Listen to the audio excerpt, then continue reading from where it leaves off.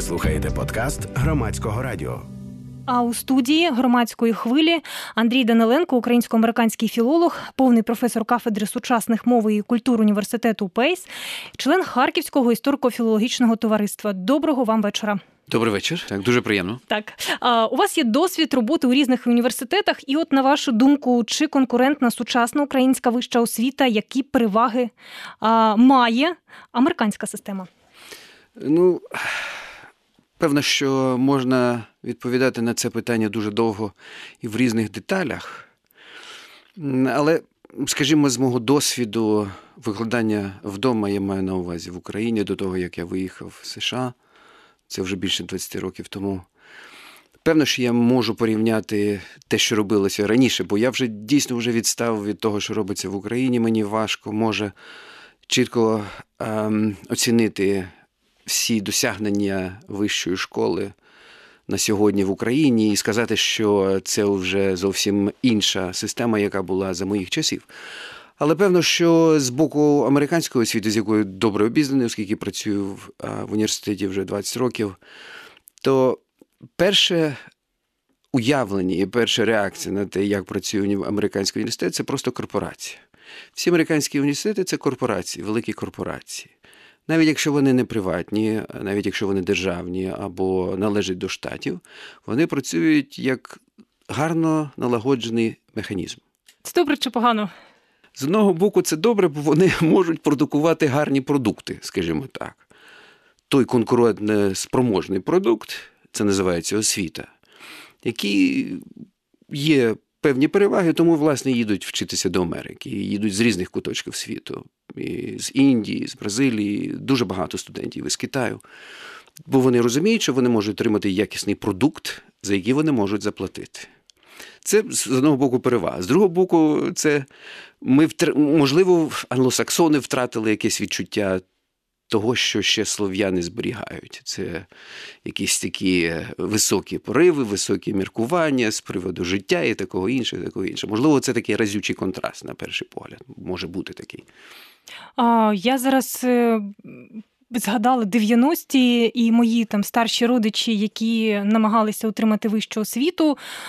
Якщо чесно, перепонами були хабарі. Дійсно, тому що якщо людина, наприклад, у Луганську не могла б вступити до технікуму, то вона могла на диво вступити на бюджет у Москві в університет. Це була така незрозуміла ситуація у вищій освіті.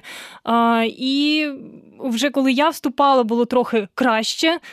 Я дивилася, що люди, які шукають там, професії, вони вже йшли туди, де вони планували працювати. Я, наприклад, вступала не для того, щоб отримати вищу освіту, як диплом, а для того, щоб працювати вже згодом за професією. Тобто я бачу все-таки позитивну динаміку. От моя дитина цього року вступила в університет і... Так. І він також обирав саме професію не для того, щоб мати вищу освіту, а щоб застосувати отримані знання вже на практиці. Певно, є такі дисципліни, є такі фахи, які вже там наперед знаєш, що ти хочеш досягти, скажімо, де ти будеш працювати. Але, скажімо, якщо ти йдеш здобувати освіту з історії, правда, з мови і літератури, то певним чином ти не будеш знати, чи ти станеш письменником, чи ти будеш журналістом. Хоча люди можуть йти на якийсь журналістський факультет. Те ж саме існує і в Америці. Є люди, які йдуть наївно на історичний факультет, але, що не дивно, фахівці з історії, фахівці з мови, фахівці з якихось там соціологічних, вони потрібні. Корпорації беруть задоволенням людей з освітою, скажімо, з історичною освітою. Бо їм потрібні теж люди, які можуть мислити якось глобально, гуманістично, тобто не будучи так замкнені, скажімо, на якихось професійних навичках і таке інше. Їм потрібні такі теж люди. Але тільки, певно, що мені б хотілося, щоб таких людей ми продукували більш, ніж, скажімо, людей з науки або якихось інших дисциплін, які ближче до уже, власне, реальних корпорацій, які існують в світі. Пише мій колега, який з нами співпрацював із Громадським радіо, а він викладач у Харківському національному університеті імені Каразіна. А що він пише? Він викладав на філфаці, отже, на цьому філфаці скоротили 16 ставок. На кафедрах, де готують викладачів української, коректорів, літературних редакторів, і вони скорочені. Чи можете ви якось прокоментувати, висловити думку щодо цього, якщо ви трохи в темі, можливо, якось коректно, якщо навіть не в темі, все одно щось можна сказати, оскільки Харків – це такий дуже вразливий регіон, хоча не всі з цим погоджуються, але так само і Суми. Він вразливий, але не всі жителі Сумської області це визнають. По-перше, я, зрештою, маю стосунок до Харкова, бо я сам з Харкова і закінчував цей університет. Це було давно, певно, зрозуміло. Це болючий процес. Коли йдуть скорочення людей, особливо з тих дисциплін, які є потрібними з погляду творення культури, творення нації і всіх інших інституцій, які пов'язані з українським вибором, народом, майбутнім, певно, це дуже, дуже вразливе. На жаль, цей процес є скрізь. Питання лише в тому, наскільки роблять це з розумом, як вони підходять до цього. Чи можна було б зробити якісь, скажімо, скорочення на інших дисциплінах, якось збалансувати те, що потрібно зараз, навіть якщо це не буде нести, скажімо, тих грошей, які може принести, скажімо, математика або фізика, якась там фундаментальні дисципліни, або бізнес і таке інше. У нас те ж саме відбувається. І у нас скорочують, нас закривають кафедри. І, скажімо, з мови це нормальне явище. Я маю на увазі в лапках кажучи, так. В Америці можна прочитати, абсолютно, по університетах закривають не тільки фах, можуть закрити повністю кафедру. Те, що залишилося від кафедри, можуть поєднати з іншою кафедрою. Але оскільки існує система захисту, в принципі, викладачів, так званий тенір, то, можливо, це не так, можливо, різко можна зробити. А в Америці є система захисту? Абсолютно, так. Для викладачів є система тенір, так званий, яка вам дозволяє бути з університетом стільки, скільки ви, скажімо, живете і скільки університет живе. Якщо не скорочують або не скасовують повністю твій фах, зрештою тоді вас можуть перекинути на іншу кафедру, і ви будете якось дотичні все-таки до університету. Але якщо у нас в Україні немає такої системи захисту, то, певно, це просто б'є, це болючий процес. Я не знаю, і до нього треба ставитися якось об'єктивно, але я розумію, кожна людина – це життя, і це майбутнє, правда, це фах, це студенти. Надзвичайно болюче, я розумію, і це скрізь так, на жаль. А в Америці якось обґрунтовують такі скорочення або оптимізацію? Абсолютно. Дивляться, перш за все, на кількість, на те, що ми називаємо набором студентів, так? На кількість тих, хто записується на ті чи ті фахи. Якщо ми не можемо принести гроші, якщо корпорація гроші не отримує, їй невигідно тримати цей фах. Намагаються модифікувати такі фахи, об'єднувати, якось робити міждисциплінарно. Абсолютно, коли викладачі вже відчувають, що насувається якась загрозливий такий момент, коли може щось статися. Ми бачимо, що зменшується кількість студентів, то ми намагаємося якось це переробити, зробити привабливим. Це ринок. Треба вміти продати свій продукт. Якщо продукт не йде, значить його треба загорнути в інший якийсь матеріал і продати знову. Часто це спрацьовує, буває ні. На жаль, такі процеси відбуваються скрізь. Особливо у славістичних, скажімо, ділянках або гуманітарних ділянках. У мене таке питання зараз виникло. Воно не дуже... Зовсім не про науку, а воно про життя. І от коли я вчилась в університеті, у нас також була кафедра філології, там були одні дівчата, і з колегами розмовляю, якщо вони вчились на кафедрі філології, там були одні дівчата. А філологія – це що, така дівоча, жіноча справа? Ні ж? Можливо. Чому раніше, так виходить? Я так пригадую, що було хлопців більше на філології, мабуть, ніж сьогодні. Коли ви вчились? Так. Скажімо, 77-82 рік у нас було достатня кількість хлопців. Зрозуміло, переважали дівчата, певно, як звичайно. Мені здається, що в таких дисциплінах, як мова, літератури, навіть історія, так само переважають дівчата і, скажімо, в наших університетах. Принаймні в тих університетах, якими я обізнаний, я знаю, скажімо, там свої колеги, і дивився, і знаю деяких студентів. Можливо, просто чоловіча стать надає перевагу зовсім іншим дисциплінам, хоча це пов'язано не з, перепрошую, гендерними десь там впливами. Ні, це просто об'єктивний процес, ринок. Дисципліни вимагають якихось інших параметрів, орієнтацій, тому, і, можливо, такий об'єктивний процес відбувається. І нічого в цьому, я не думаю, що це погано. За цим не стоїть, як я сказав, або гендер, або щось інше. Це просто нормальне життя, і люди вибирають те, що їм до душі. Добре. Я нагадаю, що ми говоримо із Андрієм Даниленком, українсько-американським філологом, повним професором кафедри сучасних мов та культур Університету Пейс. Це «Громадська хвиля», при мікрофоні Валентина Троян. А тепер про науку. Як змінилася українська мова, наприклад, за роки незалежності? А може і не змінилося, і ніяких процесів не пройшло? Тобто ви маєте на увазі про те, що відбувається в Україні, так? В Україні, це питання так, стосується української мови. Так. Я вам скажу відверто, що будь-яка людина, яка не вдома, я маю на увазі не в Україні, і її нема більше 5-6 місяців вдома, вона втрачає будь-який зв'язок з Україною. Вона все розуміє, вона все знає, але вже втрачається просто той підсвідомий корінь, те єднання з тим, звідки ти є. У тебе вже не ті реакції. Ти вже не так реагуєш на те, що відбувається. Повертаючись додому за 3 дні, ти вже не мов би вдома, все гаразд, але зникає от той такий дуже тендітний зв'язок, який завжди існує у нас, коли ми тут. Певно, що зміни відбуваються, і вони разючі. Я скажімо, один такий наведу приклад, що в 2001 році, мені здається, це сталося, коли розмовляв з Юрієм Шевельовим, і звернувся до нього пане Юрію, так, коли приїхав, щось сказав, а Юрій Шевельов сказав: пане Андрію, перепрошую, прошу звертатися до мене тільки Юрій Володимирович. Мені є ким гордитися. Це мій батько, і це наша давня традиція, скажімо, східнослов'янська традиція, якою не треба нехтувати. Від того часу тільки Юрій Володимирович. Оскільки я знаю своїх друзів, всі, хто знав Шевельова, тільки зверталися до нього Юрій Володимирович. Я знаю, що у нас такого вже фактично воно зникає. Мене це трошки дивує, бо я б хотів, щоб до мене зверталися Андрій Іванович, бо мій батько, мені є чим гордитися. Мій батько був Іван Терентьєвич, і я хочу, щоб його всі загадували. Це один з прикладів просто. Він для мене, я вже не можу сприйняти ці зміни, скажімо, які відбуваються. Вони об'єктивно йдуть, це незворотні процеси, тут не треба навіть дивуватися, бо життя є життя і мова є мова.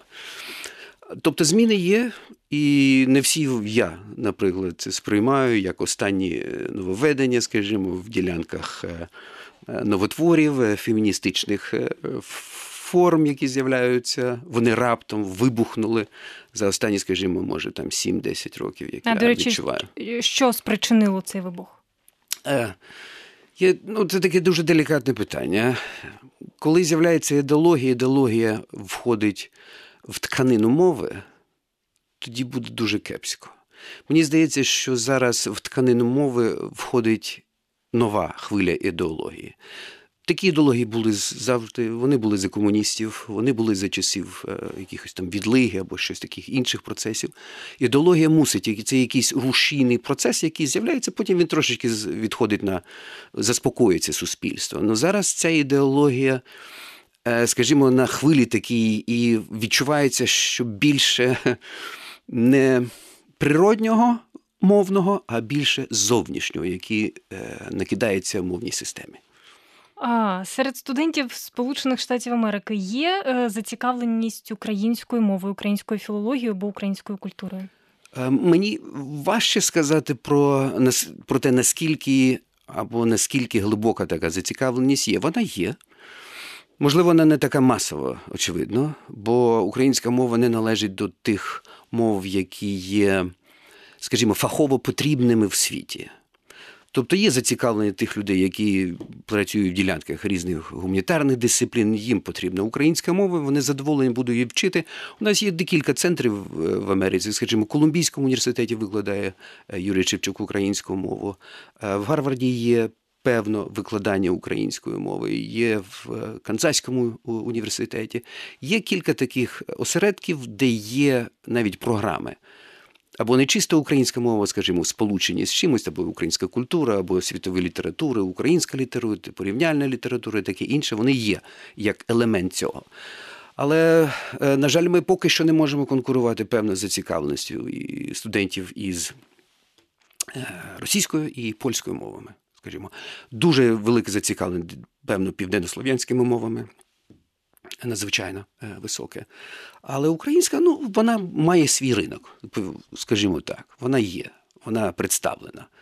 Може, хотілося б більше, але, на жаль, це об'єктивний процес. От у мене так само питають, навіщо я вивчаю сербську. Ніхто не розуміє. Я не знаю, як це пояснити. Цікаво. Цікава культура. Певно, а якщо цікава культура і мова, то, значить, є якісь і думки щодо майбутнього, можливо.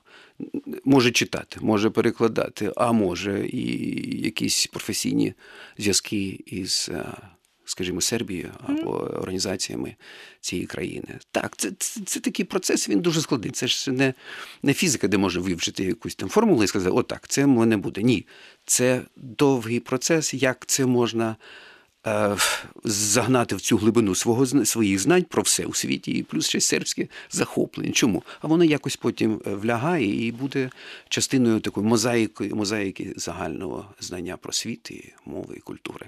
До речі, викладачка сербської, я відеоуроки передивляюся, вона сама з Кубані, з Краснодарського краю, а вивчала вона балканські мови і вивчала українську у Московському державному університеті Ломоносова. Коли вона вступала на цей факультет, вона розповідала, що її не розуміли, навіщо ці мови, йди краще на англійську. А вона зацікавилася українською, бо на Кубані говорять українською, але мало їй хотілося дізнатися більше. І тому обрала українську. І от, зрештою, дуже заздрили їй, коли вона поїхала до Америки вчити українську. Якісь там доробки свої робила. Так. Ті, хто на англійській вчив в Москві. Певно, так. І зовсім інший результат, непередбачуваний, скажімо. Я знаю, що так, в цьому університеті ще й досі є і українська програма, і є доценти, викладачі, і, наскільки я знаю, 2 або 3 це точно працюють всі ділянці, власне, з української мови. Чи є вони дуже гарними фахівцями, чи ні, це вони і співпрацюють з Інститутом славістики, я знаю. Але в цьому випадку ви маєте рацію. Так, є зацікавлення, з'являється раптом. А може якийсь ген спрацював, але може якесь коріння десь сплинуло, може якась там хвиля пішла і людина відчула, ой, Боже мій, як воно гарно звучить, а чому ж не почитати це так, як воно б і розмовляють цією мовою. Де краще вивчати українську мову? Ну, якщо ми говоримо про світ, в Україні, ну, звісно, ти можеш вивчити українську, якщо людина, не знаю, в Америці можна вивчити українську добре? Чи, можливо, в іншій країні? Певним чином, що вся україністика, здебільшого, вона базується на вихідцях з України. Тобто кожна дисципліна з якоїсь мови і літератури, вона має значний відсоток людей, які є мовцями цієї мови, носіями цієї культури. Тобто, якщо хтось викладає українську мову в Сполучених Штатах, то я певний, що значна частина цих людей є просто вихідцями з України, або вони просто вчилися, вже здобували ступінь докторську, там ступінь докторську, або ще щось, але вони всі мають якесь коріння. Але мова – це не одна, це ж тільки один аспект. Треба мати на увазі, що мова – це і культура. Значить, як можна передати культуру в англомовному середовищі США, це дуже складно. Те ж саме можна сказати про Німеччину, де можуть викладати українську мову. Ну, правда, тут ближче. Тут можна і літаком за 3 години потрапити куди ти хочеш, піти в театр і послухати якісь виступи українські. Але все одно це трошечки штучний процес. Культура вона тут. І тому оцей зв'язок і обмін студентів викладачами – це те, що треба завжди підтримувати, мати на увазі. Зі Сполучених Штатів в Україну прилітають студенти, щоб вивчати саме мову, культуру, літературу, цей обмін? Наскільки я знаю, наскільки від своїх колег із Канзасу, із Колумбійського університету, я так само чув, і з Гарварду, так, є певні зв'язки. Або вони є інституційні, тобто від університетів є договори, скажімо, мій університет теж має договір із університетом імені Шевченка. У нас був обмін 2 студентами, може 1 студентом, але то тільки був студент з політології, щось таке. Але я знаю, що це дуже активно приїжджають і рекламують такі програми. У Львові вони теж мають такі, можливо, договори з іншими університетами американськими підписані і намагаються робити це. часто густо просто різні університети в США, вони об'єднуються, і щоб створити групу студентів, яка їде на навчання, на здобування знання якоїсь мови, вони просто дають своїх студентів, мінімум збирається там 15, скажімо, осіб, треба, скажімо, групу надіслати, якщо це не індивідуальна поїздка. І так намагаються якось фінансово підтримувати один одного. Нагадаю, що ми говоримо з Андрієм Даниленком, українсько-американським філологом, повним професором кафедри сучасних мов і культур Університету Пейс. Це «Громадська хвиля», при мікрофоні Валентина Троян. Про що йтиметься у вашій інаугураційній лекції завтра у Національному університеті Києво-Могилянська академія? Як це не дивно, це буде таке традиційне питання про Захід і Схід у виборі України. Але мій підхід до цієї традиційної теми між Заходом і Сходом просто ґрунтується здебільшого на історичних і культурологічних міркуваннях. Заходом і Сходом України? Ні, вибір України або так, загальний, так, у світі, між Сходом і Заходом. Куди нам йти? Чи на Захід, скажімо, західний, або на Схід, або візантійський, або московський, таке інше. Це традиційна тема, традиційна тематика. Наскільки я багато чого знаю зі сходознавчої тематики, оскільки я ще займаюся арабсько-слов'янськими відносинами, класичною арабською географією, то я маю певне знаття про те, що було в історії України. І от все це разом мене підштовхнуло до того, щоб якось висвітлити цю проблематику зовсім, може, під іншим кутом і спробувати не те, щоб відкинути європоцентричну парадигму, але просто сказати, що вона мусить бути доповнена. Вона просто вихолощена предстає тоді, коли ми маємо тільки прозахідну орієнтацію в історії. Я маю на увазі історію. Що ви побажаєте сучасним українським студентам? Те, що я, можливо, не встиг свого часу зробити, бо було менше можливостей. І це, певно, хапати знання. І це знов-таки в контексті тої доповіді, яку я завтра буду виголошувати. Варто завжди пам'ятати про Україну. Навіть здобуваючи знання на Заході, якщо комусь пощастило, хтось захотів це зробити, варто подумати про те, що все-таки ми належимо до того українського коріння, для якого ми можемо більше зробити. Навіть більше можливостей буде. Ясно, що хтось поїде, хтось не повернеться, але я так бачу, вже тенденція існує, що студенти повертаються. Я б тоді хотів би побажати студентам, щоб пам'ятали весь час, що вони українські студенти. Яке б знання мов не було, як би вони не спілкувалися німецькою, англійською, не здобували якісь там дипломи десь в інших країнах, але вони мусять пам'ятати завжди про те, що вони українські студенти. Про гроші. Ви так вже кілька разів сказали про гроші. І чи можна філологію заробляти на життя? Дуже складно. Це надзвичайно складно. Це не тільки філологія, редагування, переклад, скажімо, гуманітарні науки, так, які є надзвичайно складно. Бувають такі випадки, які нам дуже важко навіть уявити. Люди, маючи PhD і все своє життя працюють погодинниками. Вони не мають сталої праці. І не через те, що у них поганий, скажімо, докторат. Ні, докторат з філософії. Але він не може знайти праці тільки те, що ринок дуже складний.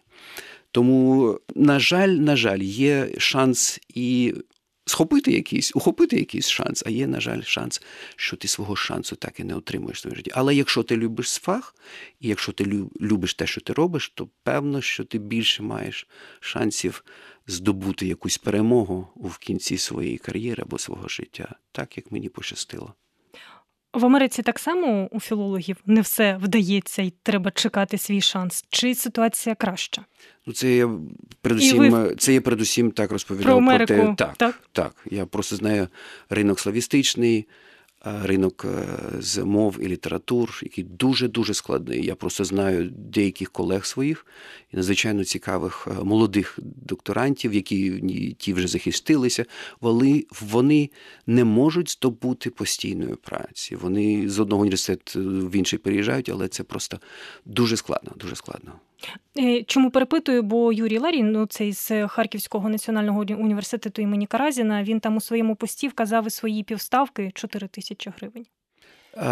Я можу сказати, я навіть не буду казати про те, скільки отримує погодинникар скажімо, в американському університеті і скільки платять, на жаль, йому за один курс.